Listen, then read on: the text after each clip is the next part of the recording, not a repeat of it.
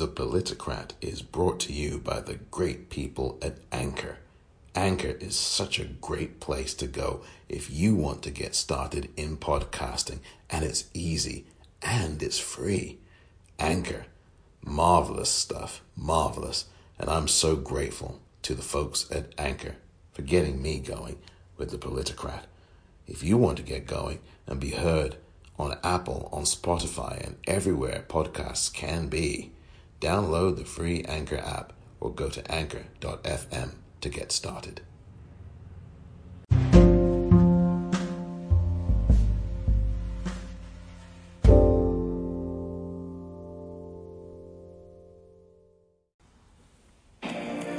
Ain't no angel gonna greet me. It's just you and I, my friend. My clothes don't fit me no more. I walk 1,000 miles just to slip this skin.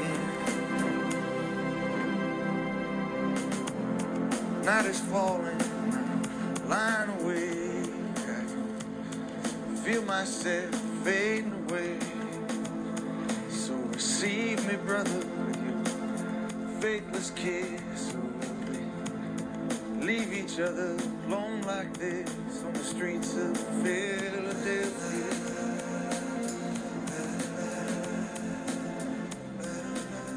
Bruce Springsteen with Streets of Philadelphia. Will we leave each other alone like this? Is the question. One of the questions. Hello, everybody, and welcome to another edition of The Politicrat.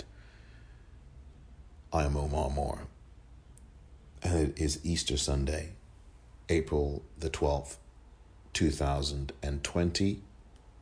And whether you celebrate Easter or not, I just want to wish you a safe Easter, a safe day, and a safe tomorrow, and a safe and healthy beyond. If you can find some measure of happiness and amusement, I hope you can, that it serves you in these difficult and challenging times for all of us on varying levels. We are all going through different kinds of things as a result of this pandemic. And we will have to rise together or we will fall together. And Bruce Springsteen's song, I think, is a sobering truth that speaks to those of us who have not been heard from or who have not been listened to more precisely and more accurately. That song was released in 1993, of course, during the height of the AIDS pandemic. And the truth is that the HIV/AIDS pandemic has not really gone away. It's just not being talked about now in the corporate news media. HIV is still one of the killers of Black women in tremendous disproportion to the rest of the population. And as I have alluded to in the past, this virus, the coronavirus, is disproportionately killing Black people versus their percentage of the U.S. population in different states across the country.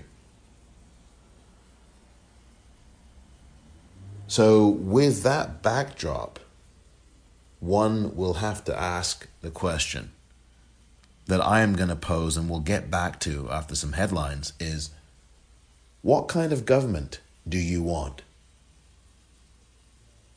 What kind of government do you want? That is going to be the focus of this edition of The Politicrat.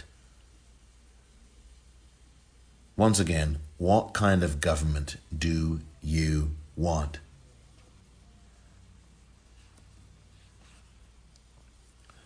I'm going to go through some headlines here. The rate of people passing away now. The numbers now, and I'm going to go into numbers, 10,000 plus now have died in the United Kingdom, my native country. That mark was passed on this day. And also on this day, Boris Johnson was released from the hospital, the UK Prime Minister, who a week ago, many of us were wondering if he was going to live or die. It was serious, but he has received the treatment in the intensive care unit that he was getting, and he thanked nurses in a statement today, which you can find on his Twitter page. And he goes into about 5 minutes of praising the two nurses who, he said, saved his life in the National Health Service. And the National Health Service, by the way, has had now at least 19 workers die as a result of this virus. I want to play a couple of things to you as part of these headlines, just to get you to understand that we, on the theme of government, that we have governments, particularly in the UK and the US, who are operating on levels of psychopathy that I've not seen in a number of years. I'm sure some might disagree with me, because this is not the first time that the UK government, particularly under the Tories, have behaved in this psychopathic way. Here's what Matt Hancock, who is the health secretary in the UK, by the way, he also came down with coronavirus. I should not fail to mention that. Here's what Matt Hancock said when he was asked a question on Friday at the press conference that they have every day at Downing Street about the number of people. Well, let me just play it for you so you can hear the reporter asking this question. And just listen to how the Health Secretary, Matt Hancock, chooses to deal with this question.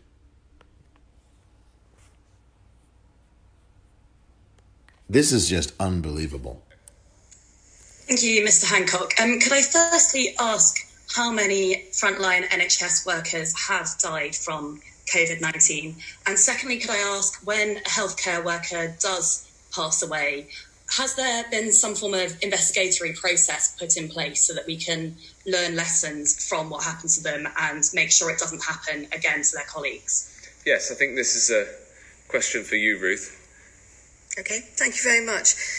We know that any death due to coronavirus is a tragic one. We also know that a death of one of our workers, one of our family, is, for me, heartbreaking.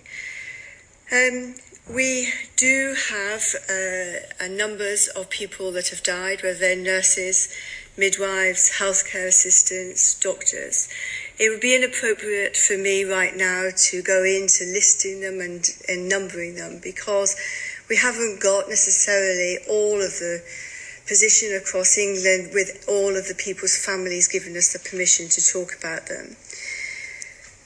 But I recognise that we will and we'll want to make sure that we are learning any lessons to be learned.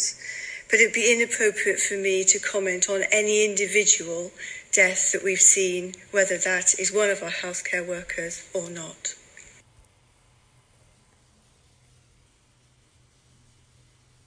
That is a disgrace. First of all, why is the health secretary in the government of the Tories, with Boris Johnson as the first among equals as Prime Minister, handing off that question to the chief nursing officer?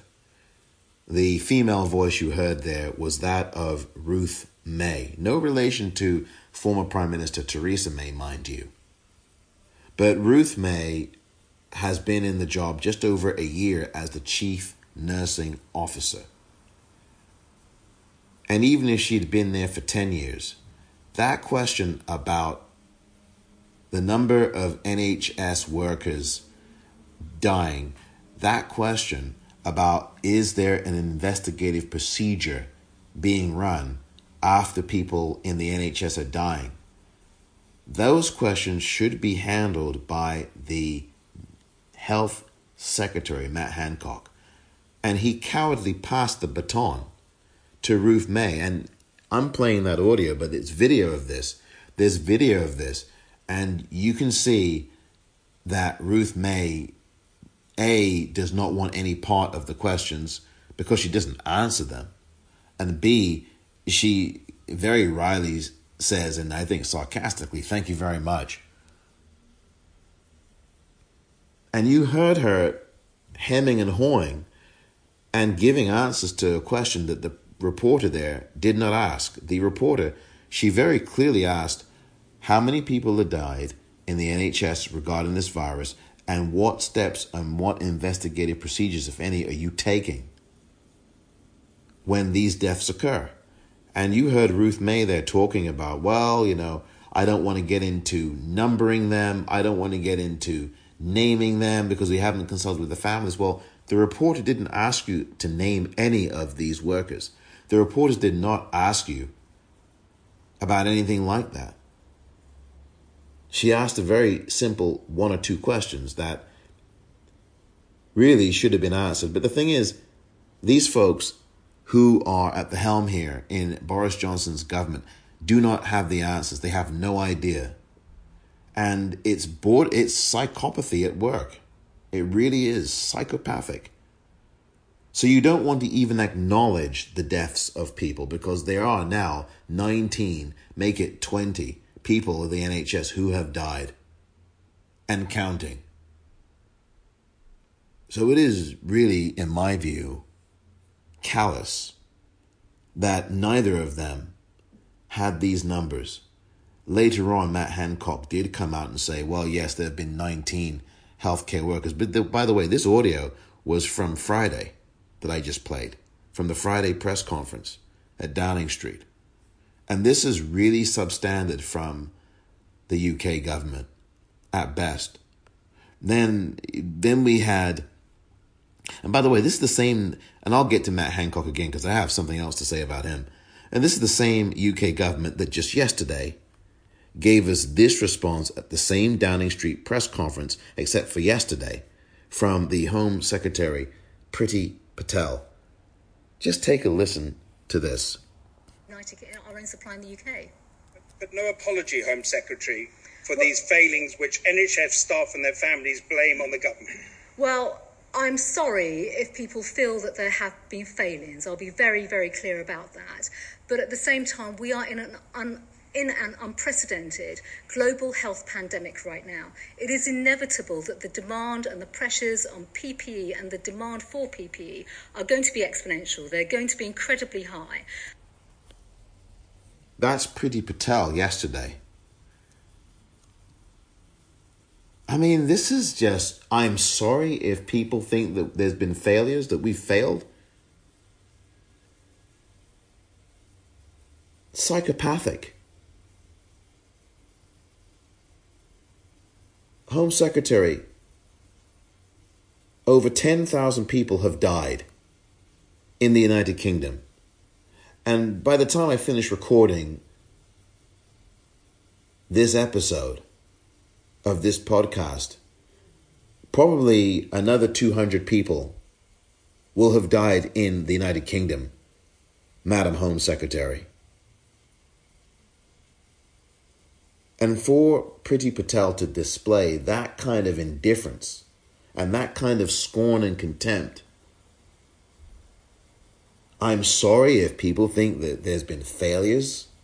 Really? That is not an apology. That is contempt.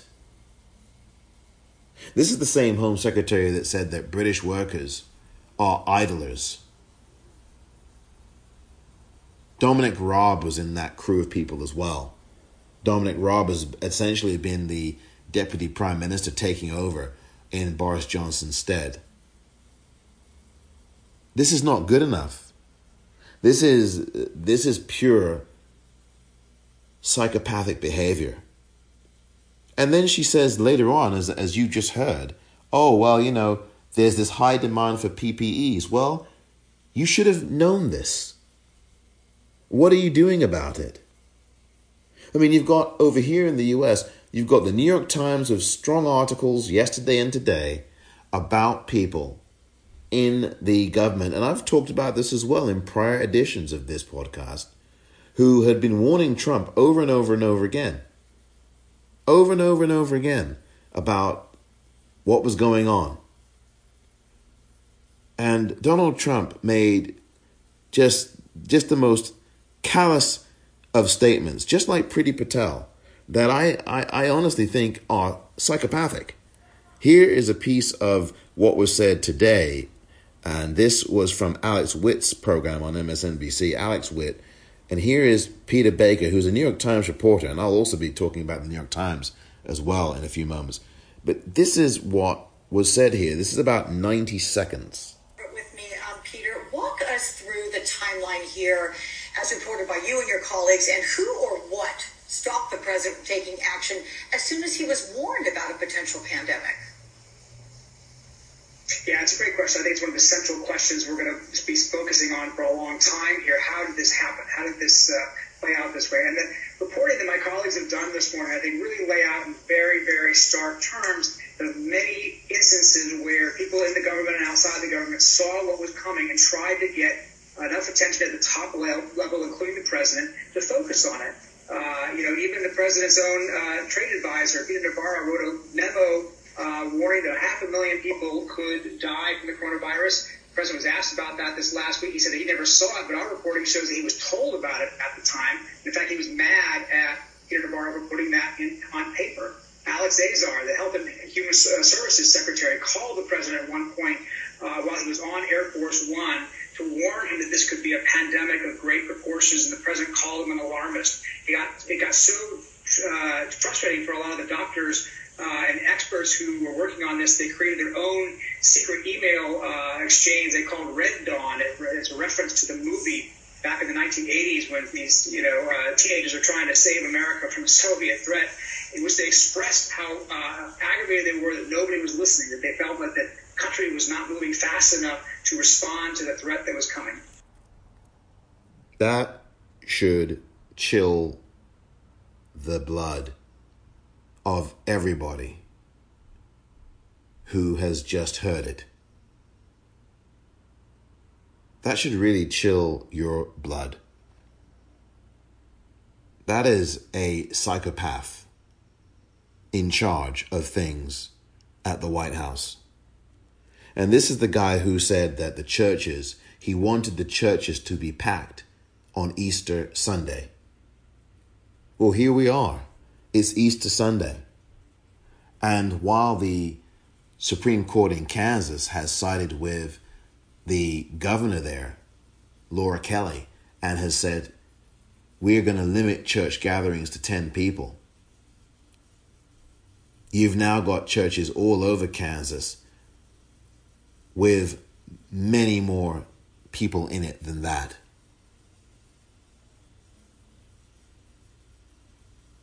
This is not the way things are supposed to be. It's just not. I want to play this portion as well, and I'm going to do that right now before taking a quick break. Listen to this. This is also from Weekends with Alex Witt on MSNBC today, Easter Sunday. Just listen to this. Can you address, Peter, the bold action referenced by the White House? Mitigation wasn't enacted by most calendars until March. Yeah, I think what they're talking about there is something the president talks about a lot, which is his decision on January 29th to restrict travel coming from China. They restricted non-Americans coming into the country who had been in China for the last 14 days. Dr. Fauci and others have said that was an important step, that in fact probably did help reduce the spread of the infections. The problem is they didn't follow that up with an aggressive testing regimen right away or aggressive mitigation to prevent, to use the time that travel restriction was buying them. The travel restriction wasn't stopping the infection from coming here; it was slowing it down. And the government didn't use that extra time they had bought by doing what the president did to prepare for it. That's what our reporting shows. And that is the deal. Testing. travel bans and restrictions don't do much of anything. And as a matter of fact, there were still 430,000 people coming in to the U.S. who had been to China.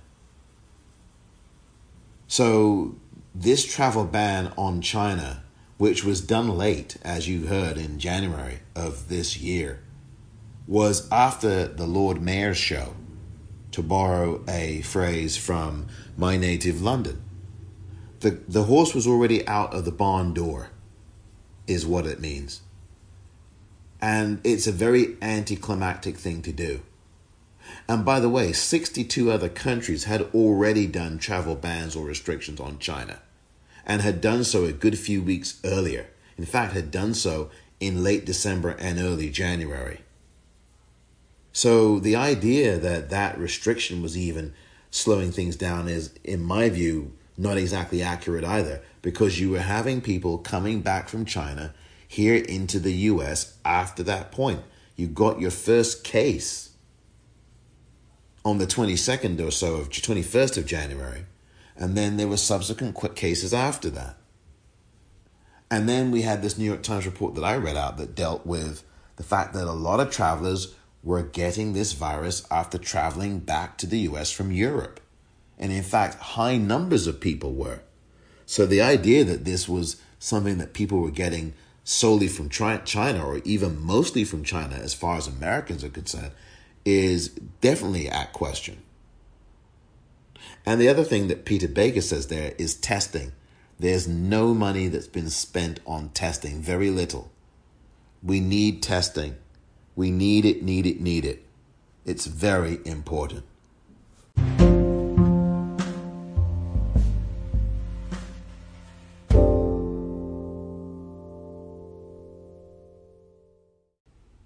Welcome back.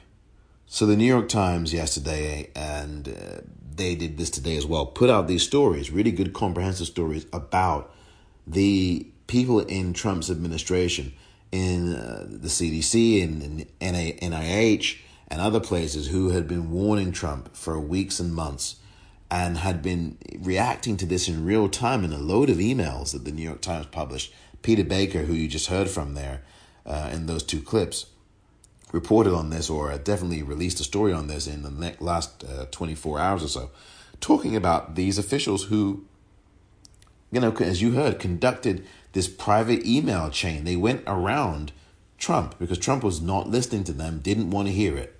As you heard, alarmist, calling these people alarmists. Alex Azar, who is a pharmaceutical giant guy in as the Health and Human Services Secretary, who has been pretty much neutralized for the most part over the last few weeks, calling him an alarmist. You have Peter Navarro calling him someone who, you know, he basically demoted Peter Navarro. So this is when I asked the question. You know, we need testing in this country. And now this guy wants to open the country back up. And as Speaker Pelosi says, testing, testing, testing. We need testing. I keep asking this question. What kind of government do you want? I keep asking. What kind of government do you want? The New York Times, by the way, did a story as well, I should add this really quickly, on Tara Reade. And in the episode yesterday, I talked about Tara Reade, her allegations, and had, as have many, wanted and demanded the mainstream news media, the corporate news media, to start reporting on her allegations against Joe Biden. One thing I neglected to say, by the way, is that Tara Reade on last Thursday, a few days ago, filed a police report, a criminal complaint, filed a police report to the D.C. police against Joe Biden for what she said was the attack on her by Joe Biden back in 1993. So that report is now official. And I think that the New York Times had to be compelled at this point to report about it. They should have reported about this a long time ago. The Intercept did. Current Affairs, the magazine, online magazine, and news journal did. Newsweek did. Business Insider did. Katie Halper, who was the first person to interview Tara Reid, at least in the last few months, back in March of this year, got the major exclusive with her. She interviewed her for about an hour. Then you had Democracy Now! Interviewing her as well. So Tara Reid has been heard from in certain parts of the media, but not from the corporate news media. And now finally, the New York Times today published a story, in-depth story. I recommend that you read it. I've definitely tweeted it out at the Popcorn REEL. That's my Twitter handle. And I'm sure that people have already seen it by now, I hope. But one of the things, and it's an in-depth story, but one of the things the New York Times did do was something I thought was really sinister in their reporting of this, is that they tweeted out the following, and they since deleted it. This was from earlier today, Sunday. This is from the New York Times. Now deleted tweet. And I'm reading directly from it now. No other allegation about sexual assault surfaced in the course of our reporting, nor did any former Biden staff corroborate Reid's allegation. We found no pattern of sexual misconduct by Biden beyond hugs, kisses, and touching that women previously said made them uncomfortable. That is an extraordinary statement to make, and quite frankly, should never be made. Because the New York Times is a newspaper. They are not the judge, they are not the jury, and they are not the executioner. Although they were in 1989, as were many press agencies around the country, but particularly in New York, when they they said that these 5 young black boys and Latino boys in Central Park were guilty as sin. I mean, they published headlines like youths rape and beat Central Park jogger. I mean, those were New York Times headlines. I still have the clippings when they came out on April the 20th, 1989. And that was almost, 31 years ago now. Next Sunday will be exactly 31 years that this horror happened, both to the woman who jogged in the park, Trish Miley, and these 5 young boys, black and Latino, who are now the exonerated 5, because of course they were innocent all along. So it's very interesting that the New York Times, who 30 years ago, now nearly 31 years ago, indicted 5 young boys with these headlines, and the feeding frenzy of the New York media was hang these boys high from the highest tree. And then some politicians and other writers did too. And we had Donald Trump, of course, putting out a full-page ad soon after that, declaring that he wanted the death penalty for these 5 young boys who were actually innocent. And by the way, he still hasn't changed his tune on that, despite the fact that we know that they are innocent and that we know that one person alone attacked this woman in Central Park. Now you got the New York Times putting out tweets talking about, well, we didn't find anything. Basically saying that Tara Reid is lying her ass off, which she's not. I find her to be very credible. That's my opinion. I wasn't there, as I said yesterday, nor were you. But the New York Times is not the trier of fact. The job of the New York Times or any other newspaper is to publish the allegations, do the reporting, and let the public decide. You don't put out things like no other allegation. You're not a court. You have to report. Isn't that the old axiom of even Fox News or somebody? Their mantra once was, we report, you decide. I mean, that's Fox News, for God's sakes, from years ago. And then they had that fair and balanced slogan. Well, we know that Fox News is a pure lying factory and a propaganda machine. We know that. Go and read Jane Mayer's story on the Fox News White House that she did last year. And you can read all about it there from the New Yorker magazine. Jane Mayer, one of the top investigative reporters in the country. She's excellent. And her last name is Mayer. So why is the New York Times behaving like Fox News now? Why are they putting out tweets, which they since deleted, and they didn't even really acknowledge that they deleted it? They didn't refer to the tweet. They just said, "Oh, we deleted something that we said. We found no pattern of sexual misconduct by Biden beyond hugs, kisses, and touching that women previously said made them uncomfortable." Really? Are you a court? I mean, is the New York Times now a courtroom? Are they the judge? I mean, I know that there's physical distancing going on. We've had the Kentucky Supreme Court yesterday zooming around on Zoom. And goodness gracious, it's amazing they didn't get hacked.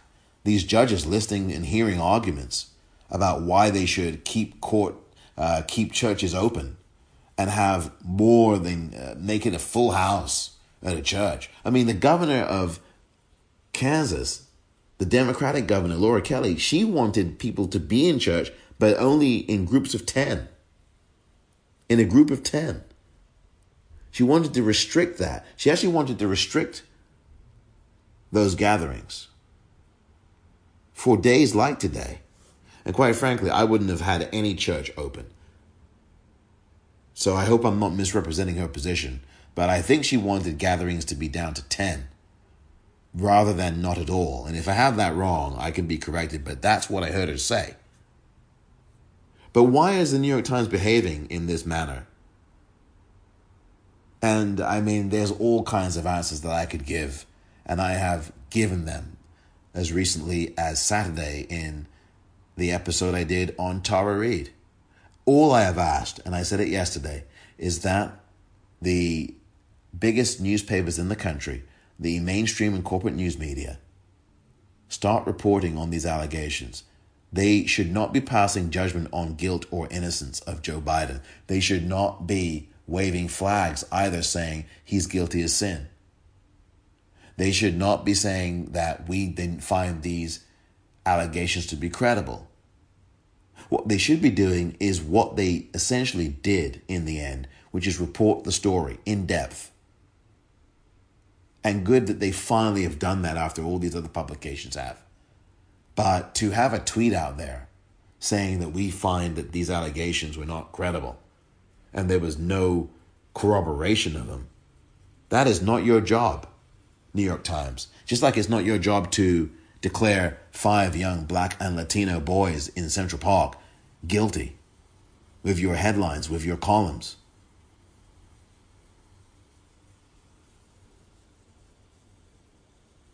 And then you've got, back in the UK, Boris Johnson and his government again.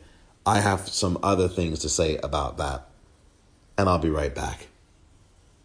An open heart can change the world we know into a loving place, reviving everything that's given in it. Every spark, another chance to grow.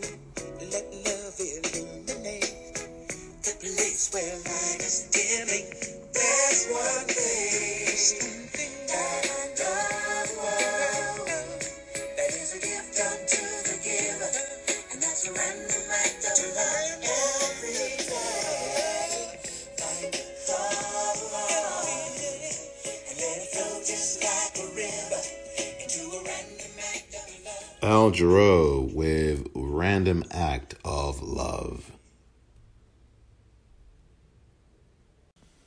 Welcome back.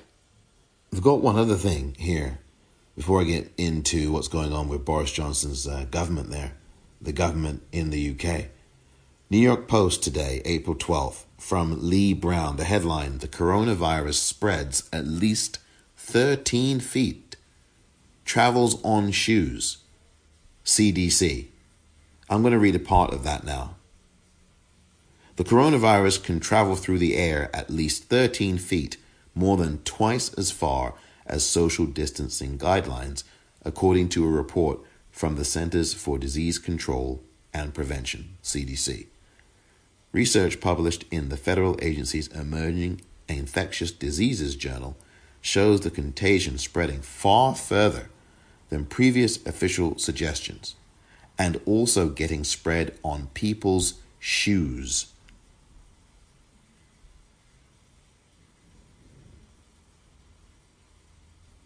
Quote, the aerosol distribution characteristics indicate that the transmission distance of COVID-19 might be 4 meters, the reporting says, translating as more than 13 feet.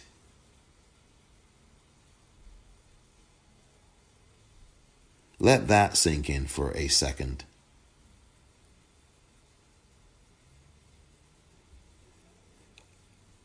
When you are being told to physically distance at least 6 feet apart, just triple that distance. What I'm seeing here in San Francisco chills me. I took a walk yesterday, and I am seeing 10 people inside a liquor store, 15 people inside a liquor store. No mask, no gloves, and they're standing very close to each other in a very small liquor store that I walked past. And now you've got this CDC report saying that the coronavirus can travel through the air at least 13 feet. You've got nobody wearing masks in that place, nobody wearing any gloves, no one putting on a scarf over their face, over their nose, over their mouth.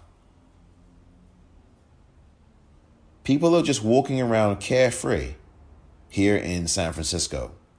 There are some exceptions. There have been in other places in San Francisco, and other times I've seen people wearing masks. And it is good that people are doing that now. But you still have these pockets of resistance where people are not doing that. And I hope that they get to read this report from the CDC as published and referred to in today's New York Post. Again, the headline, the coronavirus spreads at least 13 feet, travels on shoes. CDC by Lee Brown. That should send chills through you. This is the CDC saying this. And the CDC has not been doing the greatest job. Nor has the Conservative government, the Tory government in the UK. And that's been true for a long time. Here's a headline from Friday with The Guardian. Friday, April the 10th. Heather Stewart and Dennis Campbell write this. Here's the headline. NHS workers angered at Hancock's warning not to overuse PPE. I mean, the nerve of this guy. The Health Secretary, Matt Hancock, has urged NHS staff not to overuse personal protective equipment, sparking criticism from doctors and nurses leaders. Quote, we need everybody to treat PPE like the precious resource it is, he said on Friday. Everyone should use the equipment they clinically need in line with the guidelines, no more and no less. This is just crazy. I mean, the article goes on to talk about how the government does not recommend the general use of protective face masks to slow the spread of the disease. This is just insane. This is the psychopathy that I'm talking about. Hancock warned the public against overusing protective equipment. I mean, this goes back to this herd immunity thing that has been talked about in his government, in the Conservative government a few weeks ago, where you had the chief medical officer, Chris Whitty, and others talking about herd immunity. Just let it wash through the population.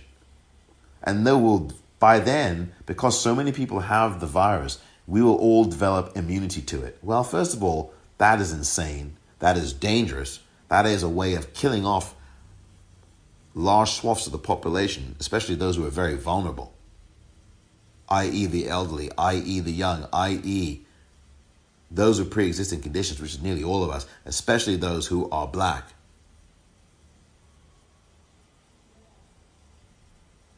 This is the kind of psychopathic madness. This is the kind of thing that I'm talking about. What kind of government do you want? You have Trump saying the same thing over here in the U.S. You've got this ridiculous drumbeat for letting this thing spread. Washington Post today. Trump administration has many task forces but still no plan for beating COVID-19. Here's an excerpt from this article from Ashley Parker, Yasmin Abutaleb, and Josh Dorsey. Quote, "Why don't we let this wash over the country?" Trump asked, according to two people familiar with his comments, a question other administration officials say he has raised repeatedly in the Oval Office. This is the kind of psychopathic drumbeat that both the UK and US governments have been investing in. Certainly the chief people in those governments. Matt Hancock, may I remind people, in the UK and elsewhere, had this virus himself. He had to self-isolate for 7 days. He lost weight. He couldn't smell anything. And now he's as fresh as a daisy, telling people on Friday, especially in the NHS, who have lost at least 20 people, including Donna Campbell. Rest in peace, Donna. She died today from COVID-19, becoming at least the 20th NHS worker, nurse, or care worker to die from this virus. You've got NYPD detectives dying from it. You've got people all over the country and the world dying from this virus who are on the front lines of protecting us. And you've got Matt Hancock on Friday telling the public, no, doctors and nurses, we need to treat this resource sparingly. This is a golden chalice. You can't put that on your face as you're saving the life of people or trying to save the lives of people who have this virus. This is the kind of callousness that I've talked about before. Matt Hancock, absolutely callous, just like Priti Patel, absolutely callous, not a clue. They don't want a clue. It's not that they don't have one. They don't want one. They want people to die. Donald Trump wants people to die. He has not acted. He has been slow. I've talked about this. Many others have. The New York Times and organizations much larger have talked about this. They've documented this. It's in memos. It's out there. He's known since November. He just doesn't want to do anything about it because he's thinking about his businesses and his properties and getting people back to work in them. And he's thinking about his re-election bid. That's why these clownish press conferences, which are really campaign rallies, are on every day. And he tells you one thing one day, and in fact, the next 10 seconds, he tells you that he didn't say it. This is all deliberate. This is Mickey Mouse garbage on the Orwell scale of dystopia. And this is madness. Matt Hancock in the UK, a front door is better than any face mask. Is it? What about if you can't stay at home? What about if you are someone who is a survivor of domestic violence? What are you supposed to do then? Put a front door in front of your face as you're walking outside? Matt Hancock, totally tone deaf. But this is willful. And then today, Matt Hancock on the BBC suddenly gets some kind of education here. What matters is that we pay tribute to their service. I'm particularly struck, I really want to stress this, I'm particularly struck at the high proportion of people from minority ethnic backgrounds and people who've come to this country to work in the NHS who've died of coronavirus. And I think I find it really upsetting, actually. And it's a testament to the fact that people who've come from all over the world have come and given their lives in service in the NHS, and and paid for that with their lives. And I think that we should recognise the enormous contribution, not only of course, people who were born here who work in the NHS, but there is just something in these, in the numbers of people who died, who work in the NHS, who've come from overseas in order to work in the NHS. And I want to pay tribute to them, and specifically to thank them and all those who come from abroad and work in the NHS for their service at this very difficult time. That was That was Matt Hancock today. Matt Hancock on the BBC, just 2 days after he was telling the public and telling these healthcare workers in the NHS, well, you should treat this as a precious resource. Be sparing about how you use those masks. We don't have very many of them. We didn't really plan for them. Priti Patel. Well, I'm sorry, if people think we failed, there's been failings. But there's this PPE, there's this demand for it. Well, you guys didn't do anything about that. You didn't meet the demand. You guys knew about this. And now Matt Hancock today, 2 days after he says, well, you guys should go easy on the mask that you're wearing there in the NHS. Never mind that 20 of you are dead. Never mind that at the same press conference on Friday, I had to say, well, I'm going to pass this question over to the chief nursing officer, Ruth May. Maybe she can answer how many people are dying. And then she couldn't. So maybe I'm passing the buck because, I'm the chief health officer in this country. I'm the health secretary. But I don't know how many NHS people have passed away from this virus. And now he knows. Now he's been heard. Now he's definitely had people giving him these figures of people.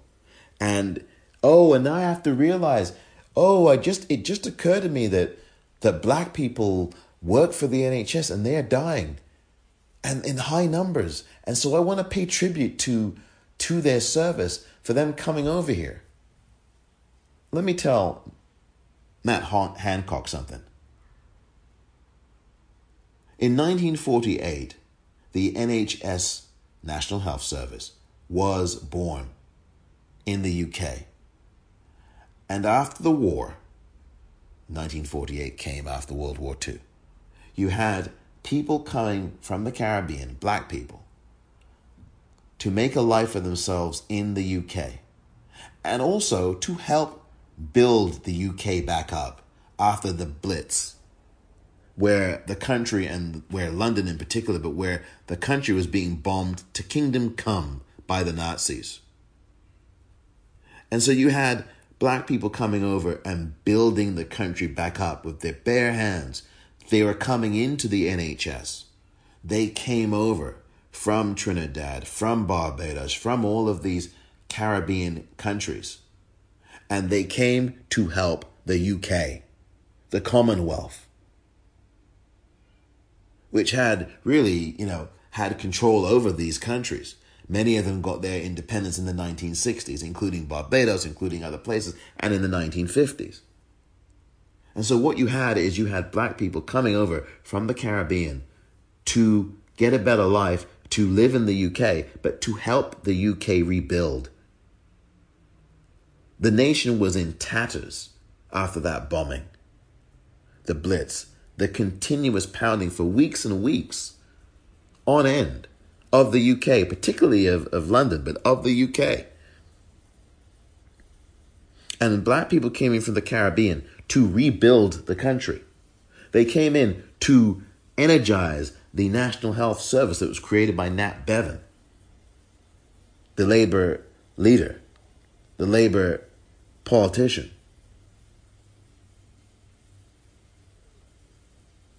And many of the people in the NHS who are working as doctors, as nurses, as caregivers are from the Caribbean, are black people coming in, and who came in the late 1940s into the 1950s and helped rebuild and built the UK up from basically scratch. I mean, that country, my native country, was bombed to pieces.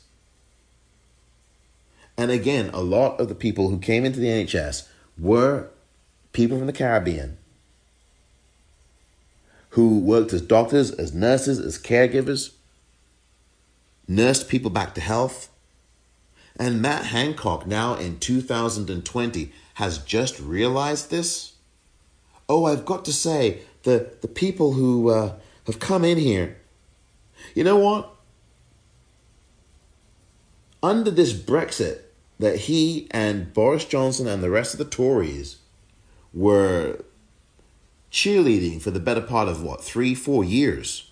Under Brexit, which thank God hasn't been fully implemented yet, and the implementation period is going to be delayed, I'm sure. I mean, even Brexiteers are calling for it to be delayed. Some of them. But do you know that if Brexit was implemented, you wouldn't have had the people who came in from the Caribbean. They wouldn't be allowed to come into the UK. They wouldn't be able to help with this pandemic right now. They wouldn't be able to treat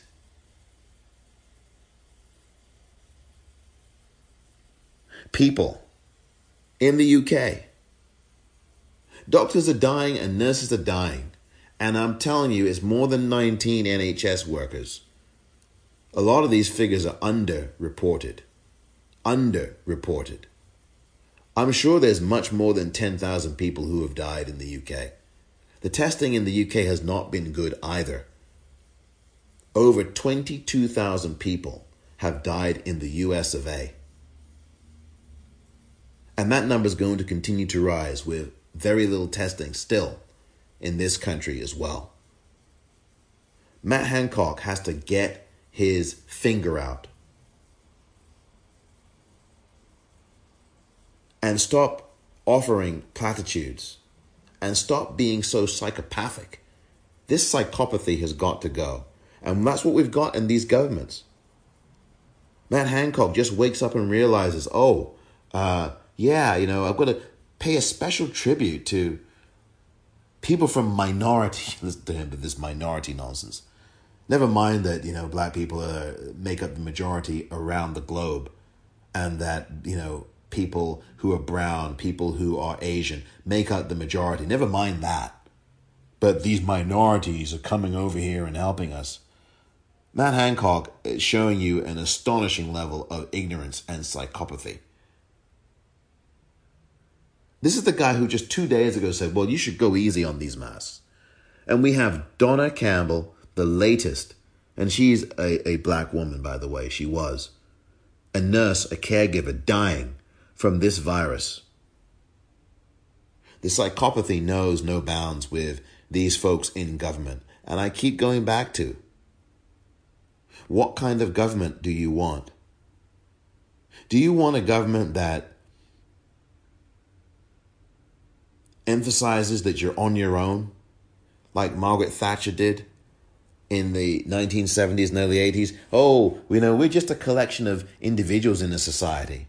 Taking that Ayn Rand principle of libertarianism and Darwinism and you're on your own and selfishness is a virtue. These policies that have riddled and ripped the UK, and this kind of vulture approach to solving problems. Well, if a few million people in the UK die, well, so what? It's herd immunity. It's herd immunity, stupid. Don't you get it? We just let this burn through the population. Trump, the same thing. We just let this burn through the population. That's okay. Someone's got to pay a price. That's life. We're going to go all Frank Sinatra on you now. That's life. Deal with it. Boris Johnson is a lucky lad.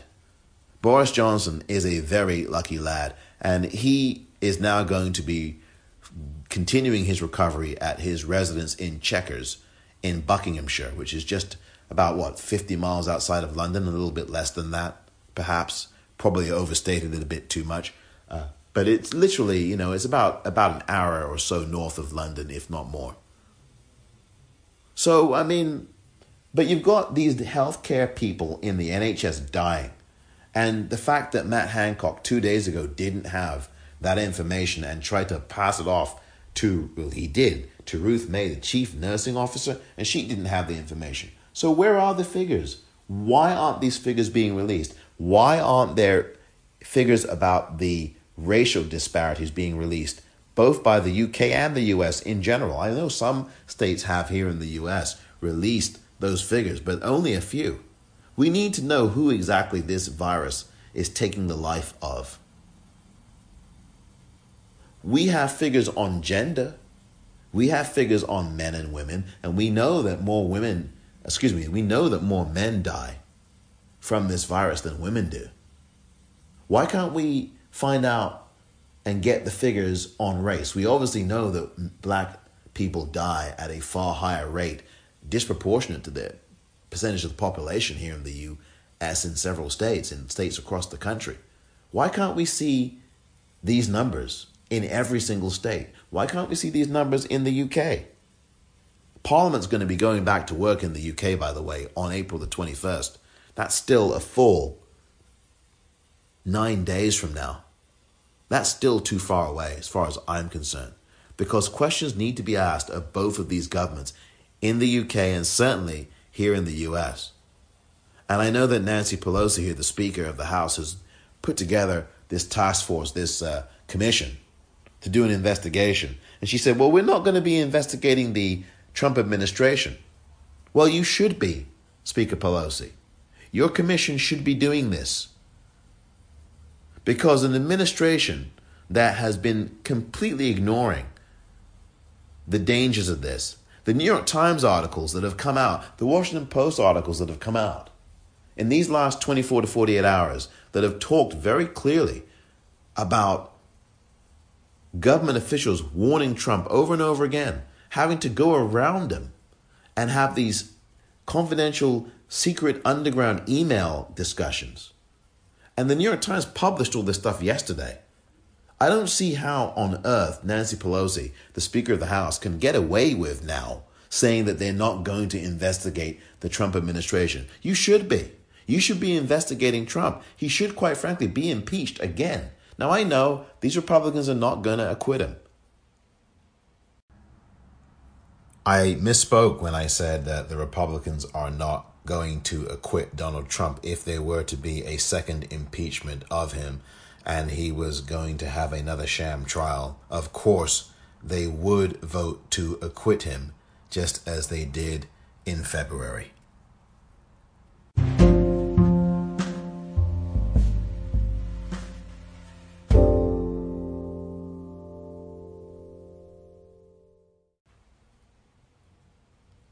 What kind of government do you want? And I didn't complete the choices. Do you want a government that says that you're on your own?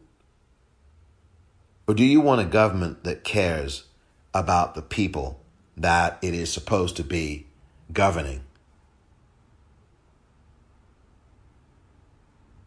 You know, I put out a poll on my Twitter feed at the Popcorn REEL. And I posed that question. What kind of government do you want? One that cares about people? One that shows strength? Or one that leaves things to you?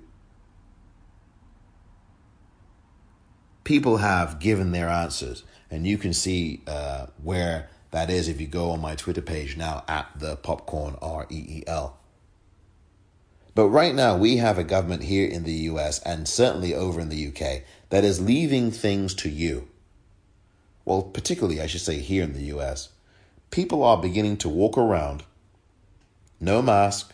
In some cases there are people wearing masks, but there are also at least 30% of the people I've seen here locally not wearing a mask.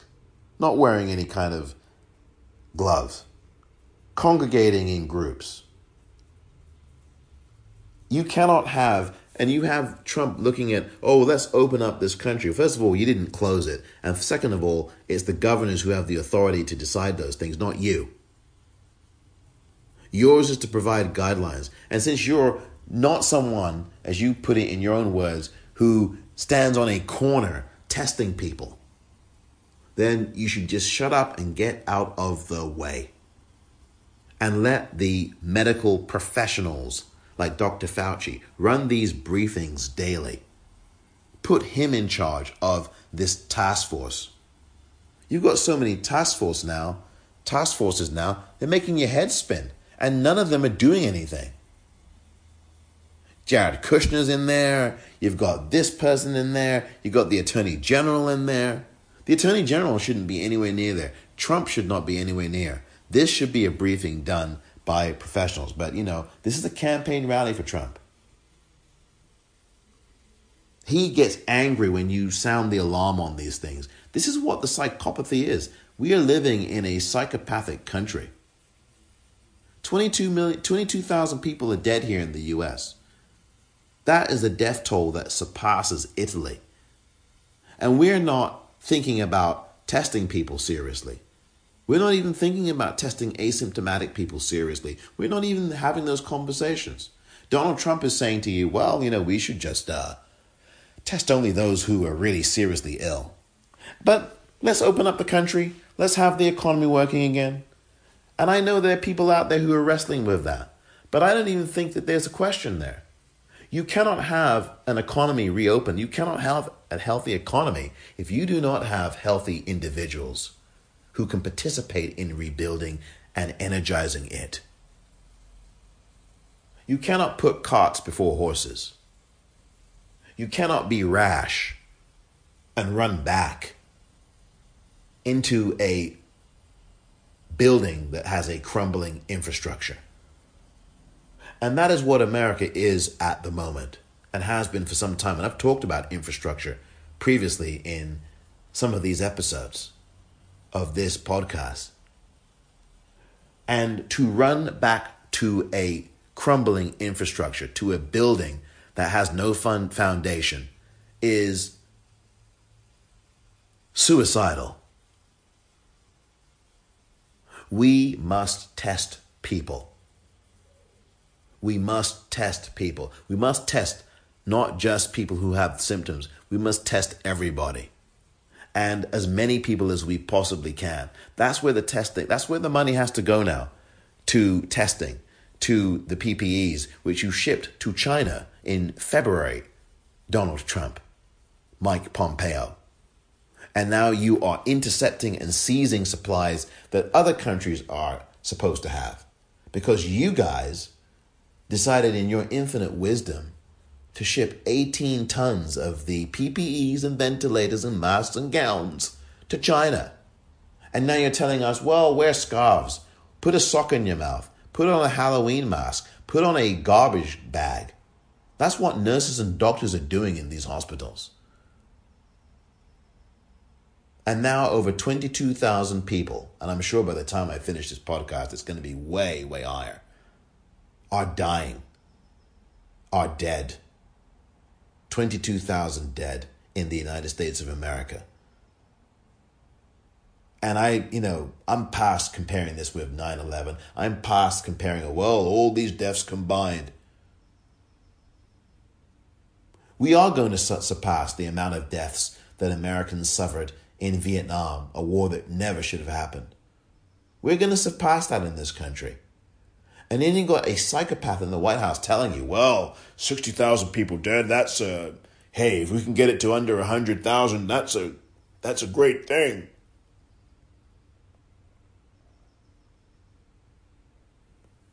What kind of government do you want? I know what kind of government I want. One that cares about people. One that helps people. One that helps the most vulnerable. You define a nation, you define a country by how it treats its most vulnerable individuals, its most vulnerable people. And a country is only as strong as that. And what we have is a country that insists on putting a government specifically, a Trump administration, a guy in the White House specifically, who insists in putting profits and his own self-gain ahead of the health and general welfare of the people of the United States of America.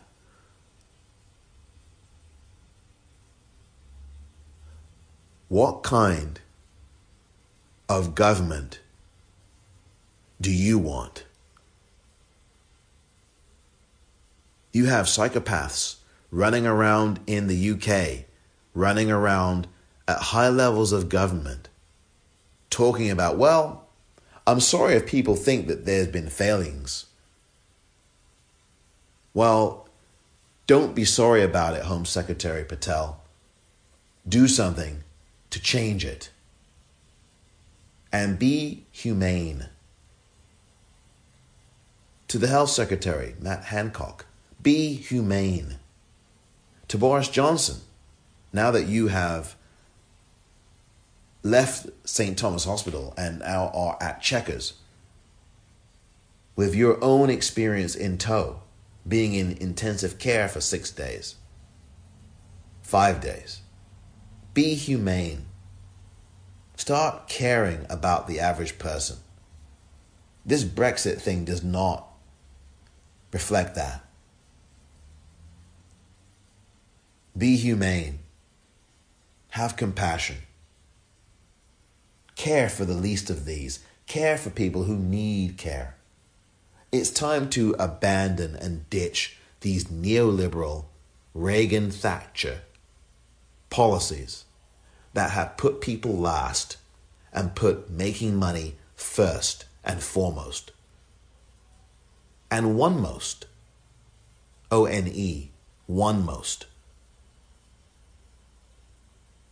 It is time to treat people with humanity and respect and care and compassion.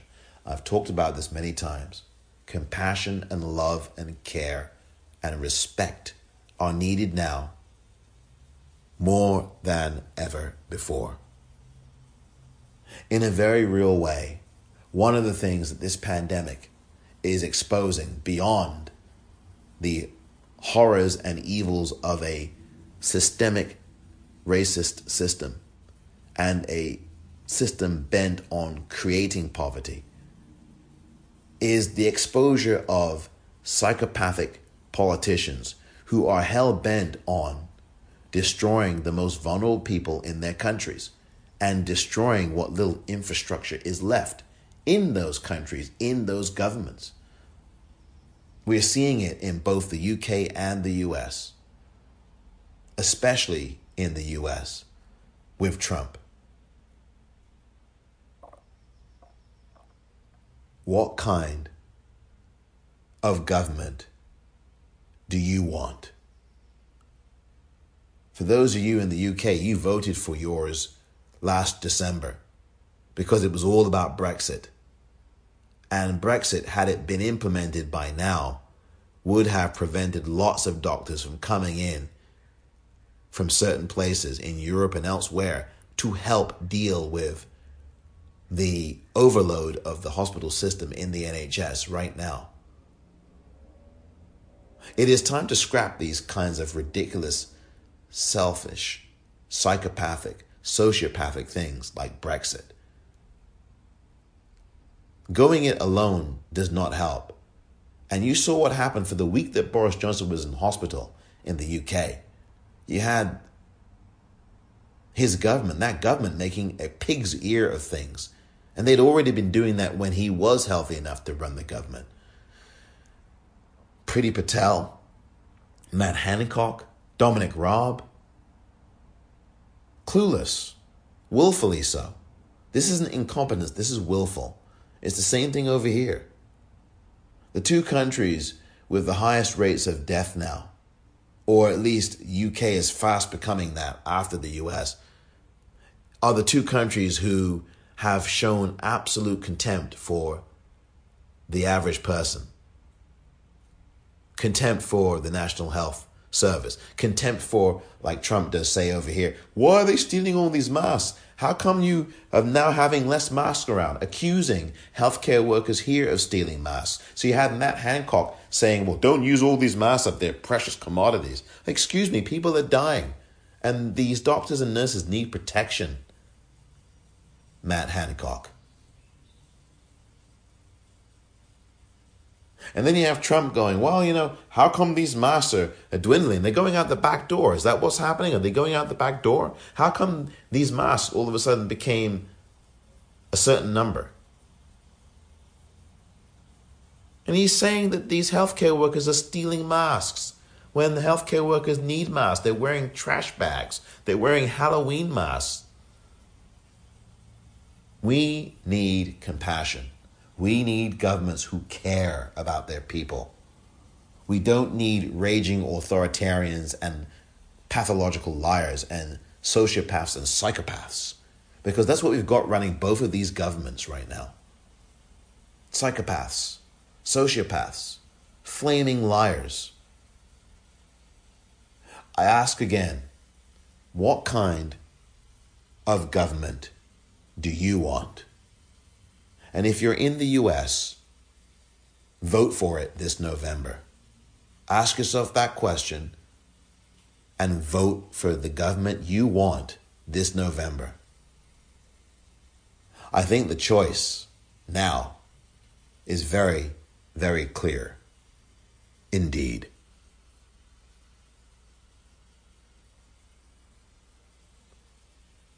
I am Omar Moore. Thank you for listening to this episode of The Politicrat.